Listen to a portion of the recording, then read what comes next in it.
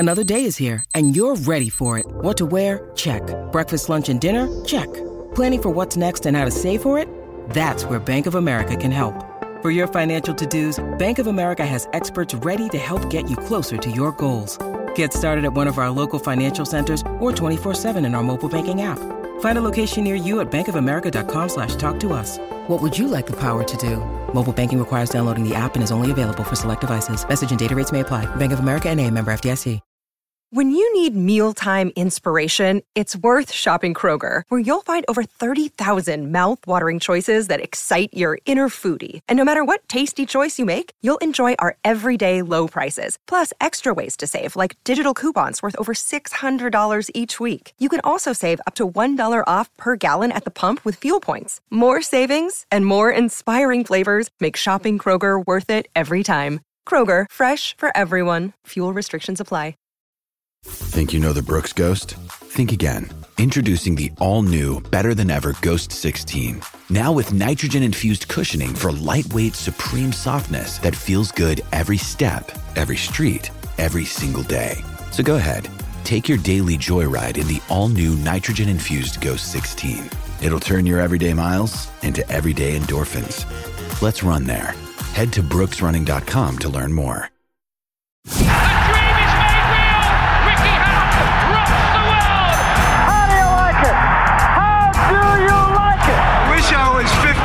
Younger and I'd kick your ass. It's over! Mamma Mia! He's done it! Anthony Joshua defeats Vladimir Klitschko! Let's get ready to rumble!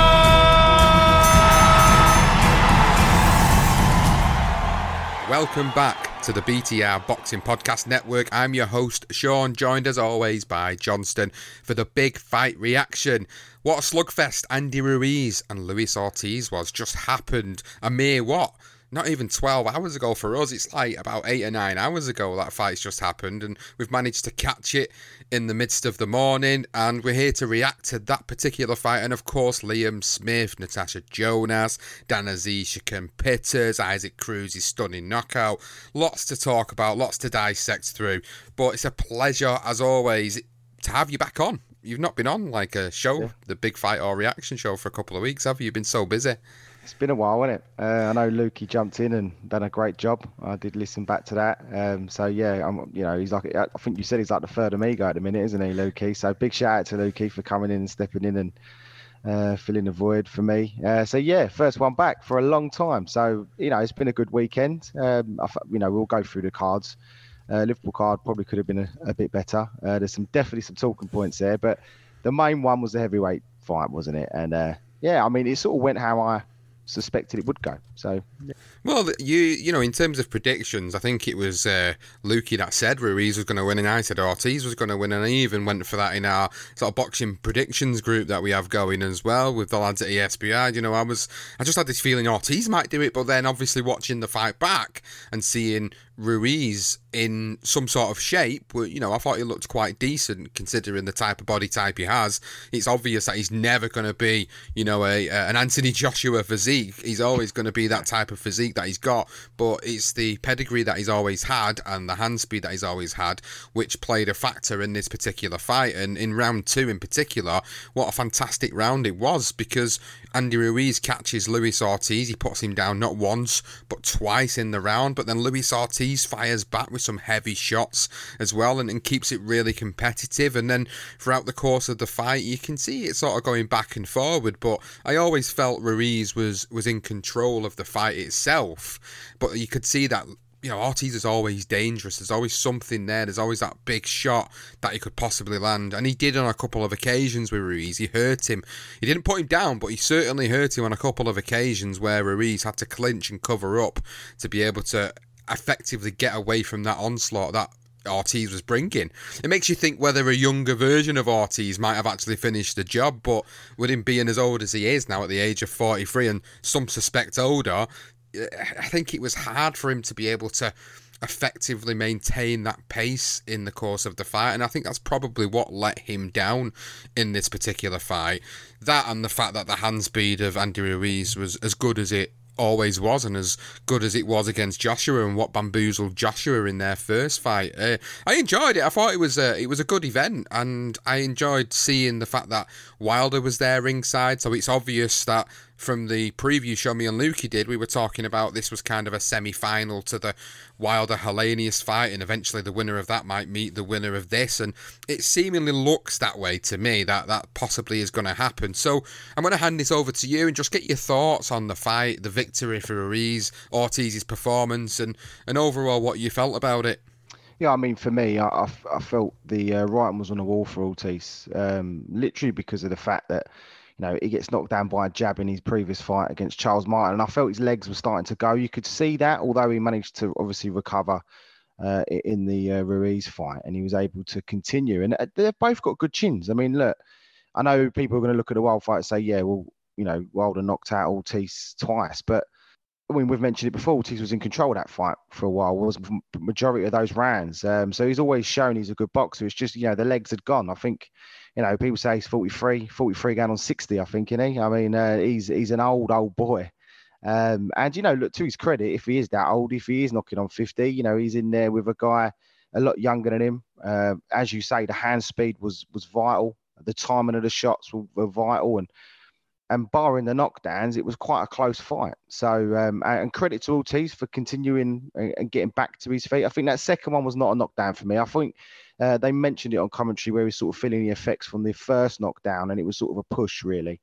He sort of forced Ortiz down because his legs were a bit wobbly and a bit gone. But he continued on, he fought on, and he pressed the fight most of the time. Even he recovered pretty quickly, to be fair to him. But Ruiz, his timing, his speed was just better. Those knockdowns eventually see him through. But I mean, the other thing I would like to mention is the fact that I think before the fight even started, you had Sean Porter saying that the winner of this fight is going to be considered the third best heavyweight in the world. I thought that was way off for me. Not for me at all. I mean, there's other guys out there, fringe fellas, that are also in contention. You look at Joyce, you look at Parker, you look at even Daniel Dubois recently, they're guys, even Dillian White, Anthony Joshua, all these fellas are all going to be sort of in and around. And you've got obviously the main one, Usyk and Fury, which doesn't look like it's going to happen this year.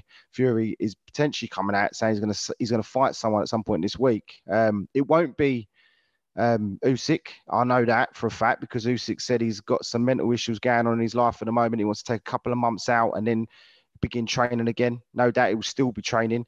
And a great aspect of Usyk is his mental ability, his mental strength. So I absolutely give him the utmost respect for saying that. And after the shit he's been through in his home country, I can understand why. So I don't think he's avoiding Tyson Fury. I think it's a fight that will happen next year. I would love to see Tyson Fury, Joshua. I still think it's a fight that should be made, even though Joshua's lost twice. I do, honestly. I mean, they're talking about Joshua coming back out soon.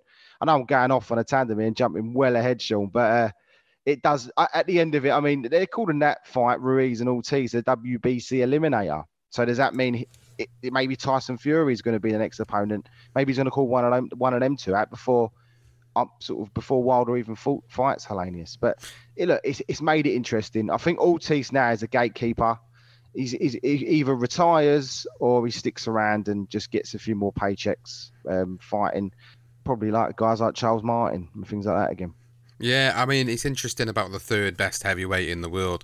It's up for debate. It's hard to sort of pinpoint who you would put down as that. Do you put Joshua? Do you put Wilder? And then do you put anyone else after that point? I think, for me personally, you have to consider, regardless of Joshua losing back-to-back, I think you have to consider him as the third best heavyweight. With Wilder behind him. Between them two, they're third and fourth best heavyweights. Until one of the other fighters below them, what we consider to be below them, beats him.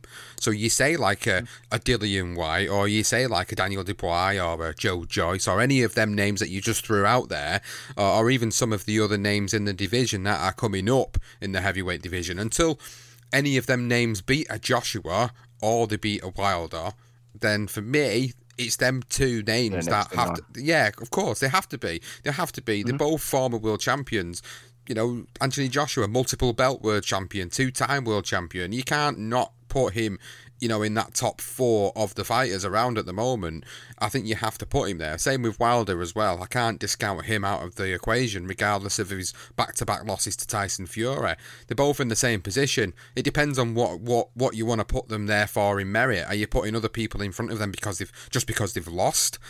It really depends on sort of the parameters Sean Porter's talking about, which he didn't sort of really explain them types of parameters. He just sort of said it as Andy Ruiz is the 3rd best heavyweight. But not for me. Maybe the 5th, maybe the 6th, but certainly not 3rd. Definitely not. He's definitely risen his stock after that fight. He's proven that he's definitely a contender again, and he'd be a worthy challenger to another heavyweight in the division. And he'd definitely give fighters problems. It's obvious he's going to be able to give fighters problems.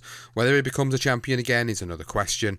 But after that performance, I'd like to see him go on and fight the winner of Deontay Wilder, Robert Helenius, and I'd like to see the winner of that potential matchup then go on to challenge for a world title. That's what I'd like to see, ideally, but we don't live in an ideal world, and with boxing being the way it is, things could dramatically change at the shift of a fight. So we'll get to see how things do pan out over the course of the next 12 months. For Ortiz, just going back to him, he put on a valiant display, but I do think his time as a feared heavyweight, is past.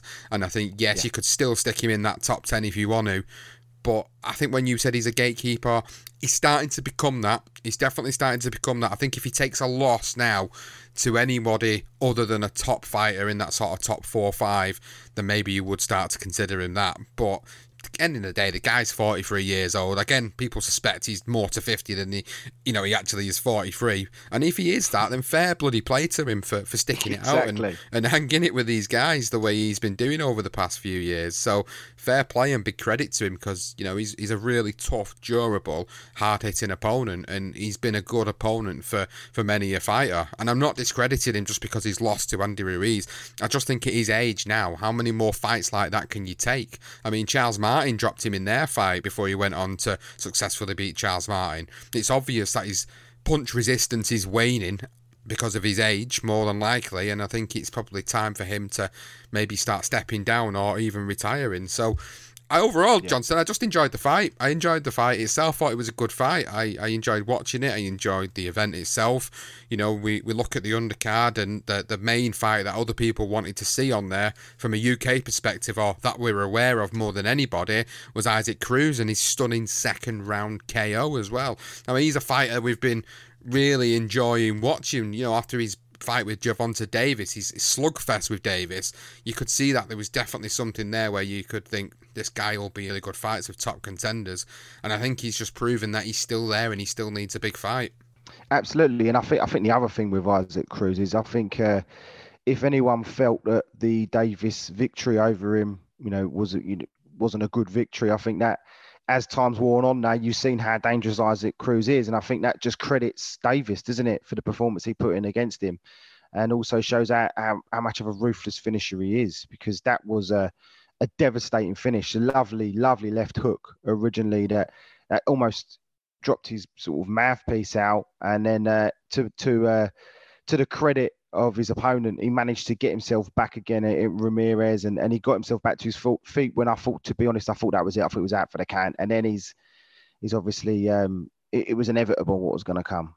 He's that first sort of, as he sort of pushed him into the corner looking for the second knockdown, he's hit him on the shoulder, and then the way he threw that left, you could see the venom and the power in that shot. And then he followed it up with a right straight after. A really tremendous finish from Isaac Cruz. And he's a live wire, isn't he? He really is. He's great fun to watch. And the crowd loved it. Crowd love a knockout. I mean, they're talking about a potential rematch. I mean, I would see it. I think Isaac, his stock has risen to the point where he could get the Davis fight again. But I just think it'd end up being the same way because Davis is just better than he is. Personally, that's what I feel. I think it'd be a bit of a step back for Davis. But Cruz, look, he's a live wire, and he's young. He's going to get better. So, but a great finish. Yeah, definitely a great finish. I think it'd be an interesting concept for him to fight some of the bigger names. I think he'll definitely get a big fight again. Definitely going to get a big fight again, without a shadow of a doubt. It just depends against who it's going to be. Obviously, some of the guys at the top are currently tied up at the moment with potential scheduled fights coming up. So it just really depends on the sort of the fight dates that are able to be provided for him and the sort of likes of the opponents that are going to be not tied up. So it just depends. But if he keeps doing what he's doing with fighters like Eduardo Ramirez, then he's going to continue to get credit. His stock's going to continue to rise, and then there's going to be more talk of him fighting these big names again. Do you know, I think if you look at the likes of Davis, Haney, Kambosos Jr., Vasyl Lomachenko still around there, you know, there's potential for fights with either one of them at some point when there's a fight date available where neither of them are tied up. So it's exciting to see. You know, I think he is a live wire, he is an exciting watch, and he's definitely going to be a crowd favourite because of that exciting style that he's got. So yeah, I'm interested to see, you know, where he goes from there. Just rounding up that particular card before we move over to Saturday night's action in Liverpool, there's a couple of fights on there that Lukey was mentioning. Obviously, he covers a lot more of the American boxing than what we do on the pod. So he was mentioning Rais Aleem got a good victory, 19-0, now moves to 20-0, unanimous decision over Mike Plania. And then you got Abner Mares drawing, majority draw up with Miguel Flores on there. Charles Martin also getting a KO victory on the undercard as well. And then Jose Valenzuela losing dramatically in the third round to the late replacement Edwin De Los Santos, and it was for the WBC Continental Americas Lightweight Championship. Bit of an upset there on that particular card. So that's a roundup of the Andy Ruiz-Luis Ortiz fight and that particular card from our perspective. But we're going to move to the UK action now. We're going to start talking about the headline act in Liverpool. Liam Smith and Hassan Mwakinyo. That was a very strange ending to that particular fight, and there's a little bit of controversy around it. There's a little bit of talking points for us, I think, from our perspective. I'm just wondering, like, what your thoughts are on the ending of this particular fight. It was just weird how Mwakinyo seemingly rolled over his ankle and then complained about the ankle on a few occasions, and then seemingly sort of takes a bit of an onslaught from Smith, starts to go down, but doesn't look like he actually touches the canvas on one occasion, but yet Smith's still punching down at him. To me, it looked like he was punching when he shouldn't have been punching, but then when I looked at it a couple of times, it didn't look like his knees were on the floor, but he was crouched so low, Mwakinyo, that the referee decides then to call it a knockdown and then starts to give him a standing 8 count, and then it proceeds to happen again once he returns and the action resumes. The same thing happens again. Mwakinyo sort of backs off, puts his arms up as if to say no, that you know, that's me, starts to squat down. Liam Smith then starts to throw punches in, which I thought, to be honest with you, I didn't understand why he did that, but he continued to do that in frustration, more than likely, and then the referee just waves the fight off, and I'm thinking, what the hell is going on here? What is Mwakinyo playing at? Why is he doing this? Has he just quit the fight? With threats to our nation waiting around every corner, adaptability is more important than ever. When conditions change without notice, quick strategic thinking is crucial, and with obstacles consistently impending, determination is essential in overcoming them. It's this willingness, decisiveness, and resilience that sets Marines apart. With our fighting spirit, we don't just fight battles, we win them. Marines are the constant our nation counts on to fight the unknown. And through adaptable problem solving, we do just that. Learn more at marines.com. Why is the referee ending the fight? For what reason? And it just seemed a bit chaotic at the end, yeah. What did you make and interpret from the ending of that fight? Oh, it's just a mess, an absolute mess. The referee lost complete control of his fight. And that Mwakinyo, I mean, he does dip, doesn't he? He fights quite low, and he was fighting quite low in the fight. And so Liam was having to punch down pretty much all the time. So, you know, for the first one, I think, you know, I know he rolled his ankle and then he's sort of gone down, and I sort of don't blame Liam. He's in the middle of throwing a few punches. You know, you're not going to, especially when you're at free flow trying to throw a combination together and someone sort of all of a sudden goes down, you're going to get him a few times. I think the second time was a bit suspect, but is that first time the referee really should have just taken command. He should have said, right, he given that standing 8 count, and then he should have thought in his head, maybe there is an issue with his leg, maybe, or his ankle, whatever it was. Maybe this is, you know, he's got to be on the ball at this point. You know, this inevitably, it's down to the referee to then take control of the situation. And I don't think he did that. The Liam's maybe you should have had a word with Liam even and just said to him, look, you know what, you've hit him a couple of times when he's down, just be more cautious of that. So maybe in the back of Liam's head, he may have thought, okay, if it happens again, I might not be so aggressive in wanting to keep throwing a combination on him. Look, I've seen worse situation where guys have been disqualified. So I can understand where people were saying an element that Liam Smith probably should have been disqualified for that. But then again, his opponent's gone down and again, the referee didn't warn him first time. There was a lot of elements to it. It was all over the place. The cornerman McQueen's cornerman's getting involved. I don't really understand what he was moaning at. If you're fighting and you want to take a knee, you take a knee. The opponent should then back off, and then a referee should just, say to the guy, are you okay to continue, kind of thing. And he could have done that the second time. And then to then wave it off as well, it was a bit weird, wasn't it? I mean, that's where I think the referee completely lost the plot. He didn't know what the bloody hell was doing. He's obviously never been in a situation like that before, and he's made a bad situation even worse. And I don't think the corner helped. And it was just a weird one, wasn't it? Really strange one. Maybe the twisted ankle obviously played its part.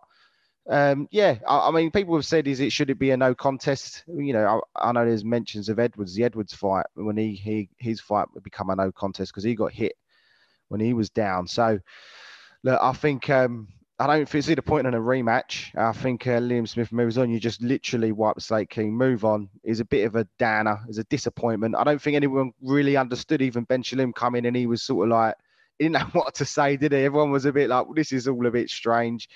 And I felt sorry for the people that paid money to go and watch that, because that was really shit for a main event.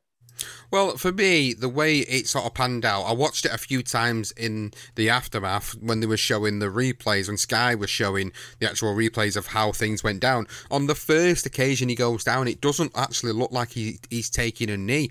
My wife pointed this out to me. She's like, he's not taking a knee, he's just squatting so low, his knee's not touching the floor. And even my wife knows the rules of the sport, and she's like, look, the knee's not touching the floor. So Liam Smith's well within his rights to still carry on punching. He's not defending himself, which is, I think, something Liam Smith was mentioning, like, why are you not defending yourself? He was getting pissed off because of the fact he wasn't defending himself, because he was going so low that technically he wasn't really should have been. I don't think he should have been given a standing 8 count by the rules. I mean, correct me if I'm wrong, and people can correct us. Well, people can correct me if I am actually wrong and I've seen something different. But this is just recollection of watching the fight live. It didn't look like his knees touched in the first instance, but he was given a standing 8 count because it looked like he wasn't able to defend himself properly. So maybe the referee's right in that regard for doing that. But it's the second occasion. I'm not too sure what happens really there. The fact that he's backing off, the referee makes a call because he's made that call looking at McQueenio, probably knowing McQueenio doesn't want to fight, and that's what it looked like to me. He doesn't want to be in there, so he's looking for a way out of there, which was what Liam Smith was saying. He's looking for a way out. I knew he had quitting him because he'd sparred him before, so it looks like he was looking for a way out. In the middle of a fight, you can't just back off with your arms up and say, that's it, it's over. You've got to protect yourself at all times. Just remember Floyd Mayweather, Victor Ortiz. That particular incident, it brings back a little bit of memories of that, where Victor Ortiz is doing a lot of headbutting and it doesn't get called. He walks away with his arms up, sort of says sorry to Mayweather, not protecting himself. The fight's still going on. The referee's not intervened. Mayweather just clocks him with a 1-2 and puts him down. And that's kind of similar to what Smith was doing there. The difference between the Charlie Edwards fight and the Martinez fight with this one was that Charlie Edwards was actually down with his head between his legs at the point where Martinez clobbered him. That's completely different. McQueenio wasn't. McQueenio was actually dipped really low with his hands up in the air. So effectively it looks like he's still in play essentially with the fight. He was looking for the referee to step in, and the referee does step in and he calls a halt to the fight. The corner complain about it. Smith pissed off because he's been robbed of a legit decent victory, and you can understand his frustration in wanting to put on a performance when really for him this is a tick over fight. It was a dangerous tick over fight on paper, but it was a tick over fight for him. It was a fight to get him prepared for a potential world title shot in the next 12 months. His last run of the dice. This was his opportunity to keep ticking over. It won't surprise me now for Smith if he has another fight to keep himself active before potentially being lined up for a world title fight, because it was a little bit of a shit show. It was for him as a fighter. For McQueenio, it's not going to do him any favours, because no one's going to look at him now, especially UK-based promoters are going to say, I don't want this guy over here if, this is the sort of thing he's going to do. He's going to get paid for coming over and doing stuff like that. They're not going to want to pay him to do that. So I don't think you'll see him fighting another UK fighter for a while, put it that way. But I feel sorry for him. Yeah. I feel sorry for Smith. It really... It dampened what was a really good night for Natasha Jonas, because that fight prior to it, Natasha Jonas, Patricia Berghout, which is what we'll move on to now, for me was the best fight on the card. It was a very, very enjoyable fight. It was great to see her become a 2-belt champion in the division. And I didn't know a lot about Berghout at all. In the preview show, I was saying to Luke, I don't really know a lot about her. And that was being totally honest with our listeners. I didn't really follow her career. I knew she was undefeated. I watched a little bit of highlights of her prior to doing the episode and knew that she might give her a bit of a test. But I was quite confident that Natasha Jonas would come through with a unanimous decision, and she did. And she had a couple of hairy moments in there, but she looked in control throughout the course of the fight. And even at the age of 38, and I forget Tasha's now 38 years old, she's still got that hunger and desire to achieve the goals that she always set out to do. At one point, I didn't think she was ever going to be a world champion. I was gutted that she might not actually make it there, and now she's achieved it and now got 2 belts in the division. Now she wants to clean that division up. That just shows that she's got that hunger and desire to still do that, and there's definitely another potential fight on the cards for her down the line. Overall, great fight, best fight of the card.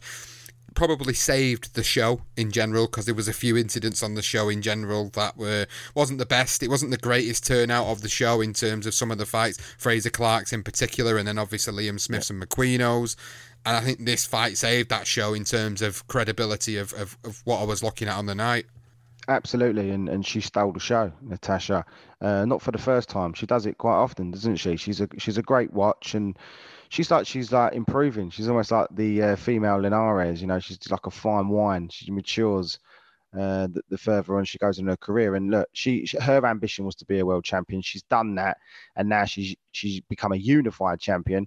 And it just seems like once she sort of finds that, but she has a benchmark and she meets it, then she just thinks, well, I might as well go a bit further then, until eventually, like with every fighter, eventually you become a cropper. But why not? She's got a great opportunity, and she boxed well. She really did save the show. Barring that first round, she won every single round without foul. I mean, everything she was supposed to do, she did. She listened well to Gallagher in the corner. She done everything she was supposed to do. She got in close enough to the other girl. She was a lot taller, wasn't she, Patricia? And she had, she could have really fought on the outside and jabbed her way in. Known to be a fast starter as well, the Swede, and she didn't. She started quite quickly in the first round, but Natasha put literally a full stop to that straight from the off, put her under a lot of pressure through great combinations, body and head. She looked really, really good. I really enjoyed her performance. And as you say, she did steal the show. Without that, the show would have been a complete failure. And you mentioned Fraser Clark. I mean, you got to give Fraser Clark a lot of credit as well. The fact that he's gone on, got rid of a body against a guy that never had no business being in a ring. And some fighters afterwards would say, another knockout and what they're going to do next. And he was, with Ben sitting next to him, he said it. He's like, I can't be fighting these guys, mate. You can't be doing this for the paying customers or for me. It's not going to help his progress. And I like that. That's refreshing from Fraser. It was refreshing for him to say it. He needs to say this. At the end of the day, The reason he needs to say it, he's not a spring chicken. He started his professional career really late. He's been an amateur for so many years. The guy's in his 30s. The guy needs to be fighting opposition. He needs to be fast-tracked. Simple as that. You don't normally say that about a fighter turning professional, but because we know him, and we know he's got all this amateur experience behind him, years of it, we know that it's now or never for him in the professional game. He's got to be good opponents. He's got to fight really, really good world-class opponents. I'm not saying he's got to fight like the top 10 of the heavyweight division, but what I'm saying is that he needs to be fighting like at least top 30 going into top 20 opponents. He can't be fighting journeyman fighters coming over to get paid for him to blow out, because what will eventually happen is when he does come up against a legit opponent, he's not going to be prepared for it. I think the best comparison I can make is that of Joe Joyce. The way Joe Joyce's opposition started to step up about 4 or 5 fights in, and he starts to get these names on his record, names that were former champions, names that had fought champions in the past, and I think that's the sort of route he needs to go down, and that's what Shalom needs to get him, them type of fights, because that's the only way he's going to progress quickly and be able to be up the top of that card fighting in the next year or two, big name fighters or big name domestic fighters at least. So I'm interested to see, that publicly, that sort of public question to Shalom, what that does for him and whether he'll then get him decent opponents and deliver what he's asking for. So yeah, it's a really good point to make. Other fights on that card then, we've not mentioned Aziz versus Pitters, which was a fight I was really looking forward to, and a fight that I think it did deliver. It did deliver on some levels for me. I think a lot of people thought Pitters were going to win this because he was such a taller man in there, and Aziz is a small stature light heavyweight, isn't he? Like, he's 5'9", 5'10". I know Mike Tyson was like 5'10" in the heavyweight division, but Aziz is quite small in this day and age for a light heavyweight. So he made that size work to his advantage against Pitters, and I thought this was going to be a late stoppage for Aziz. That's kind of what I predicted would happen in this fight, but he went to the distance. But I thought he was really good in there, and he's always delivered on what I thought he would in his career so far, having seen him from day one and followed his career from the small hall circuit to now television. It's great to see him getting the plaudits now nationally and on Sky Sports, because he deserves it, and he put in a really good performance against Shakur Pitters, who is no easy opponent to go in there. With his advantages that he had, you would have thought that it would have been an easier night for Pitters, but it turned out to be a really difficult one for him.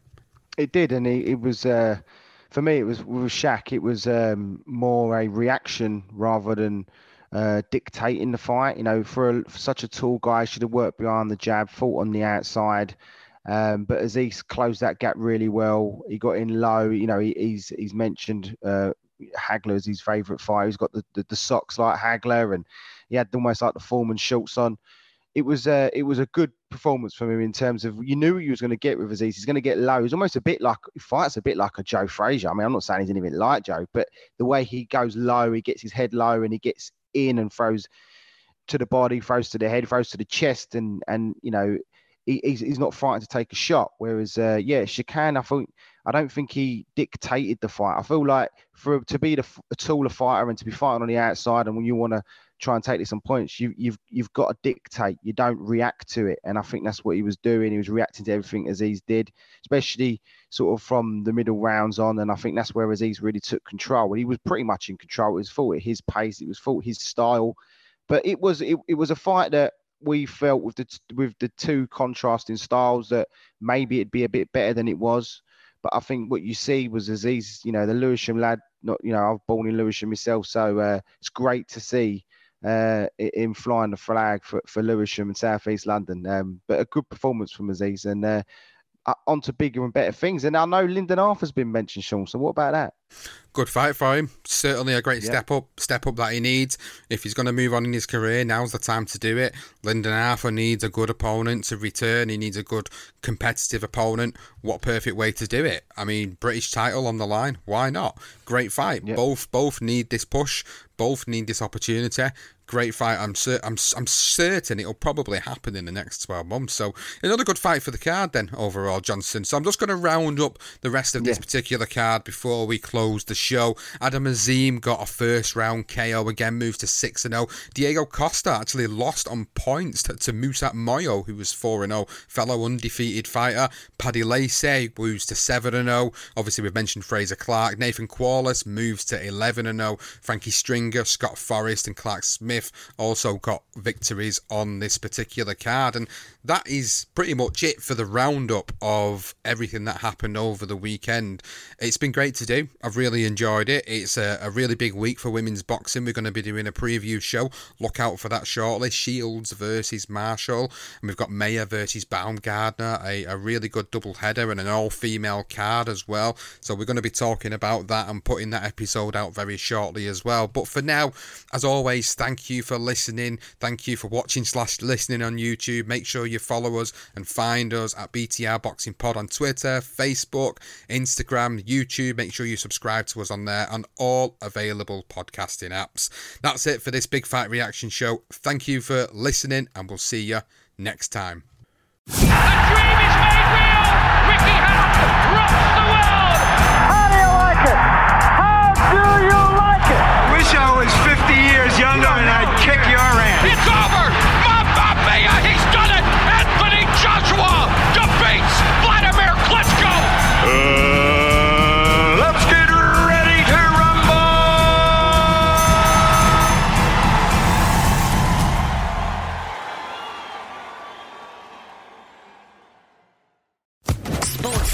Podcast Network.